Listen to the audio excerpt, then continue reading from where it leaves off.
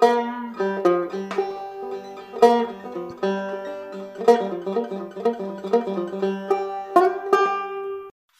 and welcome to Flanigan's Ecologic. I am your host, Ted Flanigan, and this week we're joined by Wally McGuire. He is best known for his work with the Flex Your Power campaign here in California that has had dramatic results in reducing peak demand. A period like now in California, we're at the 7th day of a flex alert here in California as we record this episode of Flanigan's Ecologic. Wally will have a lot to talk about. He's had a colorful career, somebody I deeply admire, so I'm very pleased to have him on the show today. All right, well, Wally, thanks so much for jumping on Flanigan's Ecologic, the podcast. It's great to see you after all these years. Likewise, been too long. It has been too long. And how are you? What have you been up to these days? I know you're largely retired. I've joined some boards, for years. I think 16 years. I was the chair of SEEB, California Council on Environmental and Economic Balance. I'm on the Jack London Partners Board. We run Jack London State Park up here in Sonoma. I have a place in Sonoma now, and as well as San Francisco. And I'm actually working on a pretty cool project. I am a big advocate of, and as I have been since early 2000, of putting solar panels over the entire Central Water Project. That would get us to about 40% of our renewable needs, save 66 billion gallons of water. I mean, it's a cool project. We own the land. It's hooked into the transmission. So, spending a little time on that, among other things. And I heard recently, I saw something in the news that there's been some development on that. Is there a section that's going to be done? Yeah, in Turlock, in fact, the governor put 20, who's buying this, by the way, I think it's 20 million. They were looking for more behind a project up in Turlock, the Turlock Irrigation District. Right. So what kind of potential are we looking at for if you did all the canals? Is that a number you've got at the tip of your tongue? Well, there's a beautiful study. They claim that people, UC Merced did a study, and they think it would get us to 40, I don't know how much energy, but it's 40% of our renewable needs goals. So it's a lot. That's huge. That's huge. Yeah. And then saving all the water because you reduce the evaporation. Yeah. And it's got jobs associated with it in areas that are pretty poor in this country. So I see really no downsides. Yeah. What a great thing to be working on. Really, you pick sounds like if I'm reading you right, you're picking your projects carefully and choosing where you want to put your time. And that's exactly what I'm doing. That sounds great. I want to talk a lot about Flex, but before we get there, you've just done so many amazing things. As I was thinking about getting ready for this interview, some of the stories you've told me over the years, but I want to hit on a number of things, but let's go all the way back. Where were you born and raised? Well, I was born in Colorado Springs. I was raised pretty much nowhere. I moved every couple of years. I went to probably a good dozen schools. And the last being a law school in San Francisco at Hastings, where I call that home still.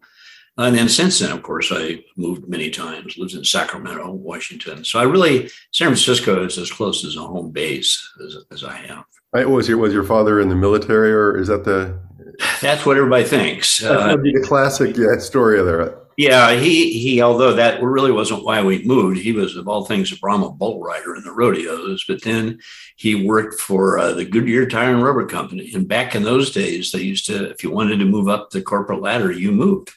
So every year or so, they would give him a little promotion, but that meant moving to a different city or state. That's kind of a tough thing to do with a family. You hear these stories, but you seem to have turned out okay. It didn't seem to scar you for life or anything, did it? Depends on who you talk to, but yeah. So what about college? What were the college days?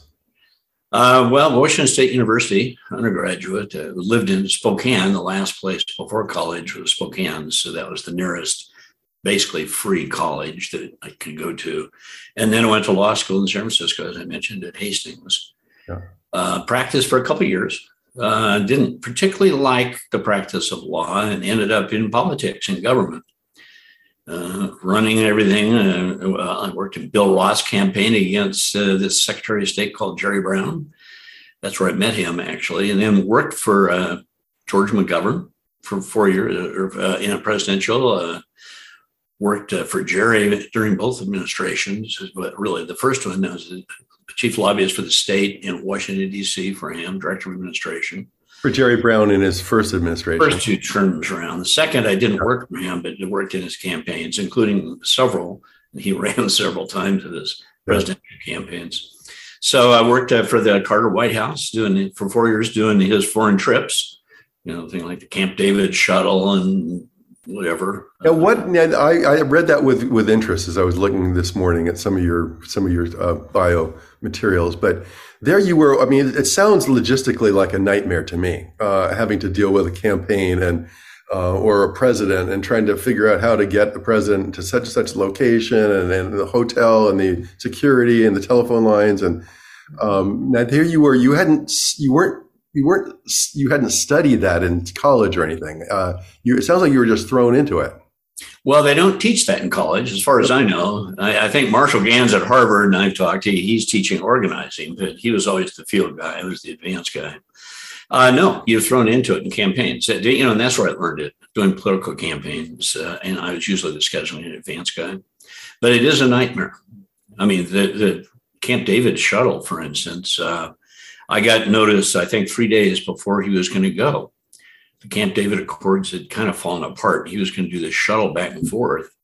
And, in 3 days, it's kind of hard to get to Jerusalem and Tel Aviv and put on unlimited meetings with 1,600 international press. And it was tough, but it's also very challenging and fun. So I did that. And then that actually is a lot of my firm that I set up. We did both Olympic torch relays. Peter Ubroff hired me to do the 84 Olympic relay across the country, and Billy Payne hired me to do the 96. Let's talk about that. And I remember visiting your office in San Francisco, and you had one of the torches proudly displayed there, which I would too I think twice you ran with a torch as well. I did. And in 84 and in 97. During the 84, I traveled with the torch probably a third of the time. I ran with it constantly. I'd jump out when there were no, sponsored runners and just run along with it. Yeah. So, but again, lots of coordination and lots of dealing with the press, obviously, advancing as you went across the country, and that became your forte, right? I mean, I think of you as if I tried to encapsulate your career, I was thinking, outreach specialist extraordinaire. We're going to get to Flex, but I've never heard it described that way. But yeah, once you do a big event or two, and I started even with Nancy Pelosi when she first ran, training her staff to do it. So, then the Olympics pretty much turned, presidential campaigns. I ran the Midwestern states for McGovern scheduling in advance. So I was fairly well known. Back then, I worked with a guy I had dinner with 2 or 3 weeks ago, John Podesta. He was on that staff. So you get known. And then, of course, when some big event comes along, they call you. I did that, the Pope's trip down in L.A., if you remember that. My favorite story, you told me the story of the Pope was hungry and you guys were in some hotel and you went down and made sandwiches in the kitchen. But that wasn't quite the story. He was at St. Vibiana's, the old one. And the Secret Service had a bit of screw up and they hadn't allowed his dinner to be set up. So while he was waiting, he made a thing of soup and popped a beer, if I remember correctly. But no, we didn't go to dinner together, but I was with him a lot. Yeah. Did all those kinds of things. And that's what really, quite frankly, led for Gray, who, of course, was chief of staff for Jerry in that first time. That's where I got to know him. I was chief of staff to Merv Dineley, lieutenant governor. So Gray and I would talk because the governor and lieutenant governor didn't really talk that much.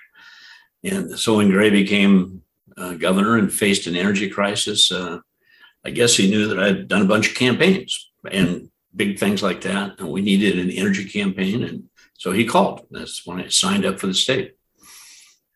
That's amazing. So you were in your office in San Francisco and he just gave you a call and said, I need your help. Great Evans. I don't remember if he called or I don't know. It may have been Dave Freeman who was, doing. It could have been. I don't remember who called, but I was hired pretty quickly. And he put out, because it was such an emergency, there was no bidding. It's for a big, huge state contract. So he had to issue an executive order naming me. It's been under an emergency or something. So yeah, went up and we threw the campaign together pretty quickly. And where did the name come from? Who came up with the name? I don't, it was in the press office. I can't remember the name of his press secretary at the time. But yeah, he said, flex your power. We came up with the name Flex Alert years later, which is now still, and it's not just in California now, it's all over. But Flex Your Power, at first I thought was a little goofy, but then one of our big goals, we were a demand side campaign, and no one understood that at the time. We took a poll, 10% of the people understood the demand side of energy. Everything was focused on supply, and everybody blamed Gray and whatever for not building enough power plants. And I could get into the 8 reasons why we had an energy crisis. The people understood none of them. And so, I did. But that's why I like Flex Your Power, because it put the power in the hands of the user. Great name. It's a great name. And that was in 2000, getting ready for the 2001 summer, where everybody had talked about 34 blackouts in the state, and somebody said $16 billion worth of economic impact was projected. Yeah, it was at that time the biggest and most important issue in everybody's mind, including the public. 67% of people thought it was the most important thing going on in their life. So we had everybody's attention, which if you have a campaign is a good place to start. Unfortunately, they didn't understand at all what to do and were too busy blaming other people, and I want you to talk about sort of the breadth of the campaign, because you had 5 months to avert a crisis or 34 crises. And I think many people, including myself, when they think of Flex Your Power, they think of the public outreach campaign, calling on people to voluntarily take action.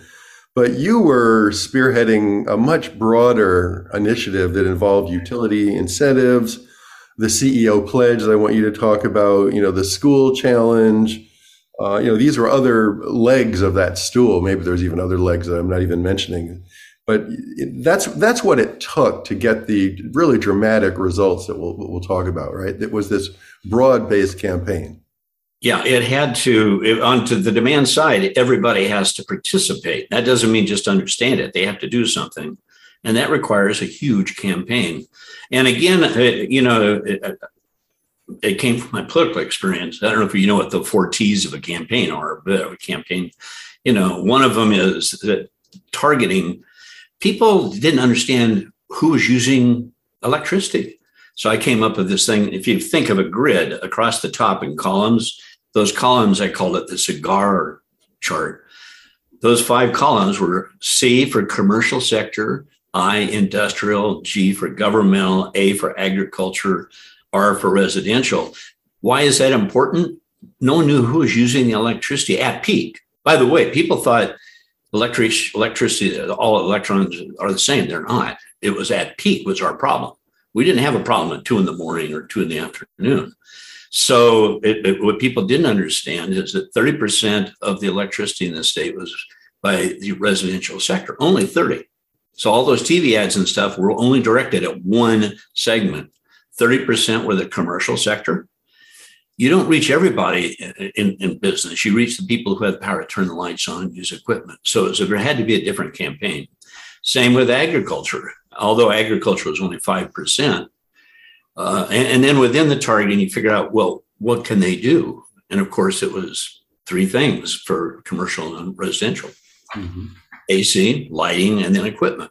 Agriculture is totally different. It was pumping water and processing fruits and vegetables, which is that was, all you had to do is just say, pump from the surface water on peak and use off peak for not, very simple changes. Yeah. So anyway, the second T, and I'm sorry if I'm going too long, but the second T are the tools. Okay, now you know what you have to go after. What tools are at your hands, and what tools are available for like someone who runs a business or a mayor or whatever. And those tools, if you think about it, are mandates. And we pushed lots of mandates. There are there's incentives, there are prohibitions, there's education, all of those things. There's the marketplace. So you put those the columns and where the rows intersected, and it just pops out at you. God, that's who we have to get to and what we have to tell them to do. So we put a campaign together that did all that. The third T, just for where it's worth, is timing. When I got the campaign, everybody was not only angry, but didn't know what to do and blaming everybody else. So we had to say, it's simple. We can get through this. And those three things I just told you, those things that you see in your Flex Alert today, those are simple things people can do. It's simple, it's free, and you can do it. We put the power in your hands. That was stage one of the campaign. And it's reflected in the commercials and the taglines and everything. The second stage was everybody's joining in. We want to create a movement. So together we can get through this. And you've seen that together to this day.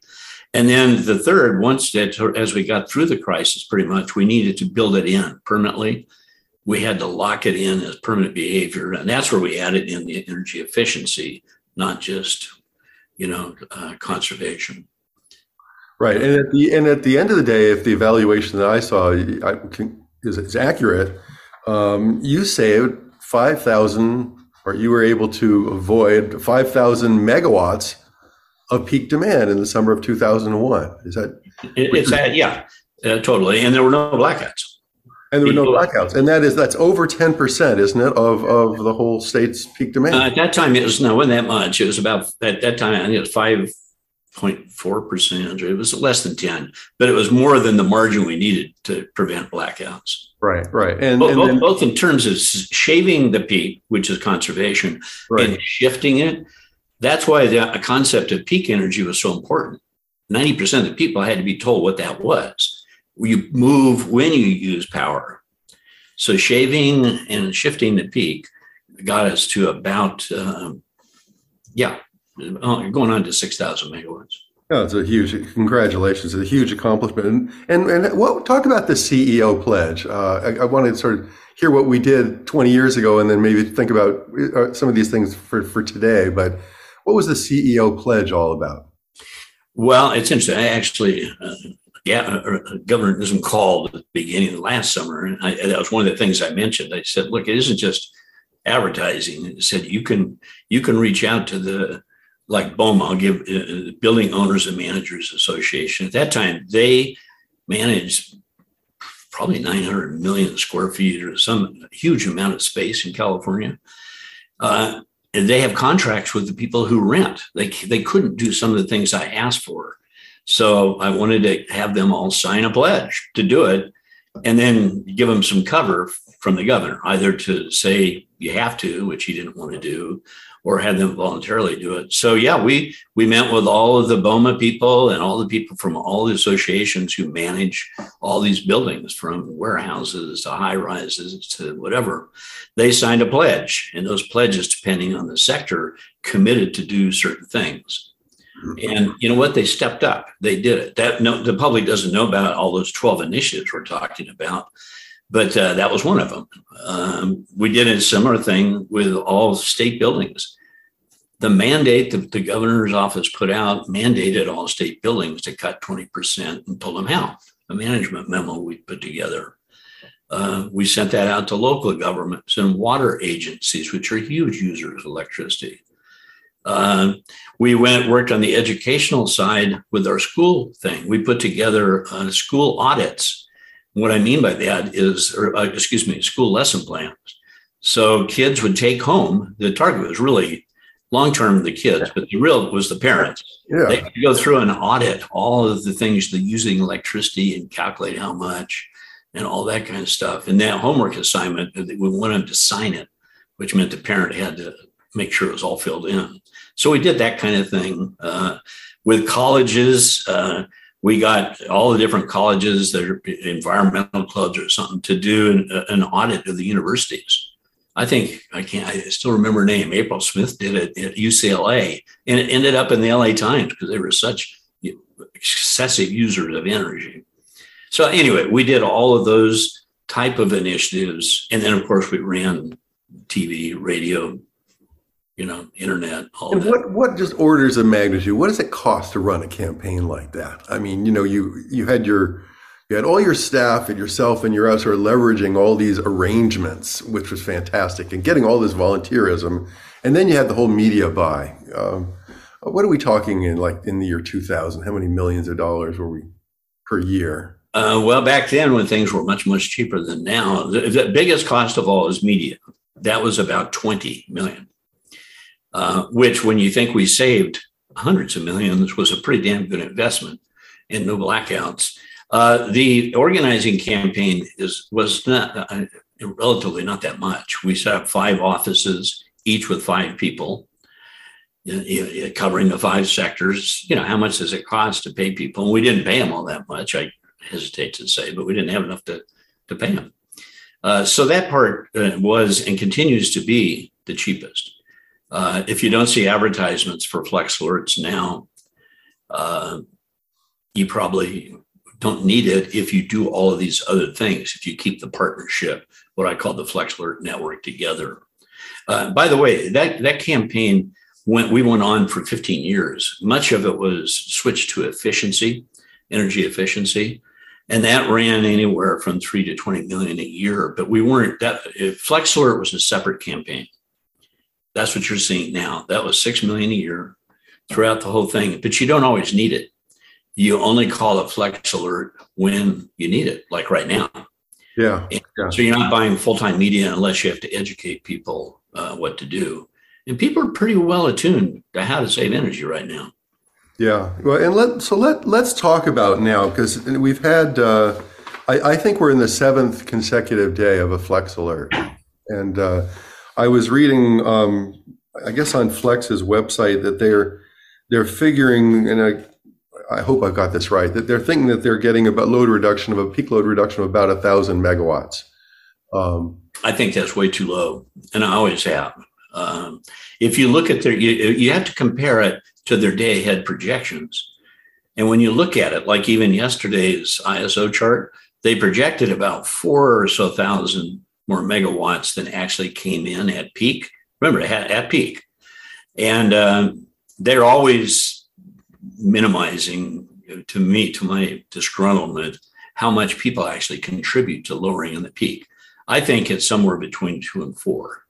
Okay. And they do have demand response programs, which kick in a lot of it. But. Yeah, that's right. I mean, it sort of becomes an unnecessary accounting exercise to try to figure out who actually, of all the players, this mosaic of programs and awareness and incentives and all that, given that, who's responsible. But yeah, the point of my bringing up that number was I wanted to know, in your eyes, you mentioned Flex ran for 15 years. I mean, here we are 22 years after you developed this program. How do you keep that brand alive? I think we both said it is very much alive, but you might have some drop off in participation. And then here it is, the 7th day. Here I'm now bring it down to this week. And what happens after you've had it for a whole week? Do people lose? Either they get fatigued with this and they sort of say, "Well, my turning this on is not going to make a difference," or what's your sense of that? It is. You're asking a couple of questions. I noticed this morning the ISO, I guess it was them, put out a thank you for people conserving. That's one thing you have to do. If 7th day there's been no blackouts, they think, well, we didn't really need to do it. You need to make sure they know that they played an important role in saving from blackout. So you constantly remind people that their efforts are making a difference. With Flex Alert particularly, you don't use it all the time. We did in the beginning. We educated people throughout the year what to do when it came, because they didn't know. I think generally people know. There may be a need for a little of that right now. But the urgency issue you've hit on is really critical. During those years after the energy crisis, when things settled down a little bit, our campaigns went with different themes to raise that urgency. One of them was climate change. Back in 2006 and 7, although, boy, the threats against us were incredible, but we ran campaigns that you got to save electricity, basically. And we educated people on how much greenhouse gases that reduced. So because at that time, climate change was a big issue, still is, but We used that as a theme. We used water, save water, save energy. There's money in this year's budget, by the way, for that campaign. We're not doing anything in it, but save water is, so, we use different themes to raise the urgency and change things up a little bit to get people to pay attention. You can't just pound away on turn the lights out. That doesn't work. Yeah, I'm really glad you said that about giving thanks. I don't know whether I've felt, not that I'm asking for it, but I don't know if I've really felt that I've been thanked for my contribution. I mean, we have an Airbnb, it's vacant. I unplugged the fridge. We got the air conditioning in my office at 80 degrees, which I'm just doing these things because I care and I try to spread the word. But I think it's really important for a lot of folks to realize that, we didn't have blackouts because people like you took action. It's something that if I had to give one piece of advice to the ISO or the governor or something, it would be that. Let people understand it. That's why I started with it's a demand side thing. Without participation of everyone, the campaign fails. And that means everybody has to not only be invested, but thank for their investment. And so I wish they would do that and quit downplaying the contributions that people make. There are a lot of economic and other reasons that happens, which you could fully understand. But I think that I'm glad you mentioned the downplaying, because when I read that and spurred this conversation, I was like, okay, today's peak is going to be projected to be 51,145 megawatts. That's the biggest peak since 2006. You mentioned 2006 a minute ago. So that's that's a huge peak. And if our load reduction through flex is only saving 1,000 megawatts, what's that, 2% or something like that. So it doesn't feel like a big contribution. And I think what you're saying is that number is erroneous. And there's a whole acupressure exercise of programs and incentives that are education stuff, things that have been going on to branding that have kept this alive. Yeah, the 2006 is an important year because that was a pretty tight year for energy or electricity. If you compared, and believe me, I did, because we had to appear before the PUC to justify what we were doing. We looked at the days before flex alerts were called and after. And before, it pretty much followed the demand curve. After we called it, it dropped off by about 4,000. And it shifted. You can see the bounce out to the, after 7. And yet and it was 4,000 megawatts. And they would say, well, the fog came in San Francisco. No, it didn't. I was in San Francisco. It didn't come in. So I don't know why. Maybe it's because people are in love with their algorithms and their machines and their demand response programs, or want to claim credit, which I think is really silly on demand side. Who cares why people did it as long as they do it, is my approach. Well, and you've saved such huge amounts voluntarily, which I find so admirable. I don't know if you're tracking this, but the investor-owned utilities in California have the emergency load reduction program for big commercial accounts. They're paying $2 a kilowatt hour during events. $2. My little co-op in Colorado, I still have a house up in the mountains in Colorado, Holy Cross Energy is an amazing co-op.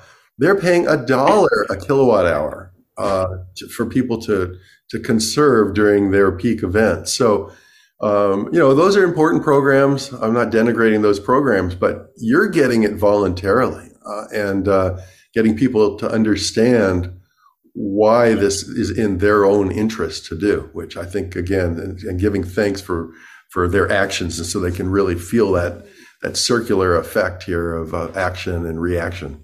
Yeah. Well, demand response, people conserving, is almost impossible to attribute. Very hard, to identify what caused it. It's just difficult. And also everybody else makes money selling those electrons, not saving them. Now, we have good policies in place to try to reward it. But that's where all this evaluation comes in. And I used to hate the way they did it because they don't do it right. Yeah. They would say, well, how much electricity did your CEO pledge save? Well, I mean, you would have to go to every damn owner of a business and ask them what your meter readings were before. It's impossible.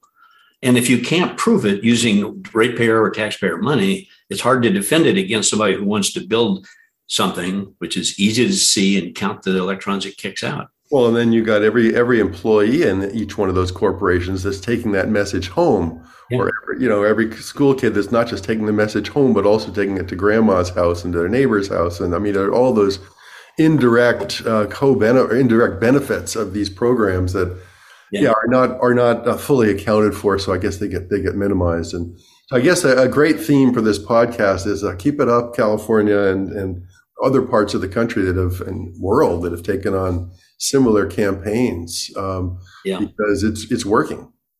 It does work. It is working. People need to know that. We as a society, as you know, probably better than anyone, we use too much of everything. It's not just energy, it's water. I mean, the drought, there is one golden silver lining on this drought. We're using less water, and water is pumping it and cleaning it is the biggest energy user in the state. That's why I want to do the solar canals project. So, we use too much everything. And this is a good instruction to our kid. The third phase of the T's of my campaign was making it a way of life. If you ever watch the ads, one of them is showing a little kid following his dad, walk around the light, turning out, saying kind of what you just said. Is this doing any good? Why am I doing that? And we ended the ad saying, guess who's watching you? Set that example. Yeah. So really good stuff. Really good stuff. So what are you doing to maintain balance in your life? You look healthy, you look good. When you were in San Francisco, when I last saw you, you were walking up and down those hills like a madman. Yeah. What are you up to these days? Pretty much the same. Since I think we got together, although if it was only several years ago, I bought a place in Sonoma, mostly so my kids could come up here. It's got enough bedrooms, and importantly, now it has a pool, which attracts grandkids and stuff. I live at the top of Russian Hill. So even to go to the store or a restaurant, I walk up and down the hills. I love the city. I still love it. Walk everywhere. Walk up here. Just stay with it. When I bought this place up here, I planted a bunch of trees and stuff. And I bought this place to stay upright and outdoors, keep going. Oh, that's great stuff. Well, I have a lot of admiration for you and your career and what you've done. So thanks so much for being part of this podcast today. Well, thank you for what you do, Ted. I hope we can see each other again soon, and keep putting the word out. Take care. Thanks, Wally. Yeah. Thanks a lot, Ted. That's it. Thanks for listening to Flanigan's Ecologic. We'll see you next time.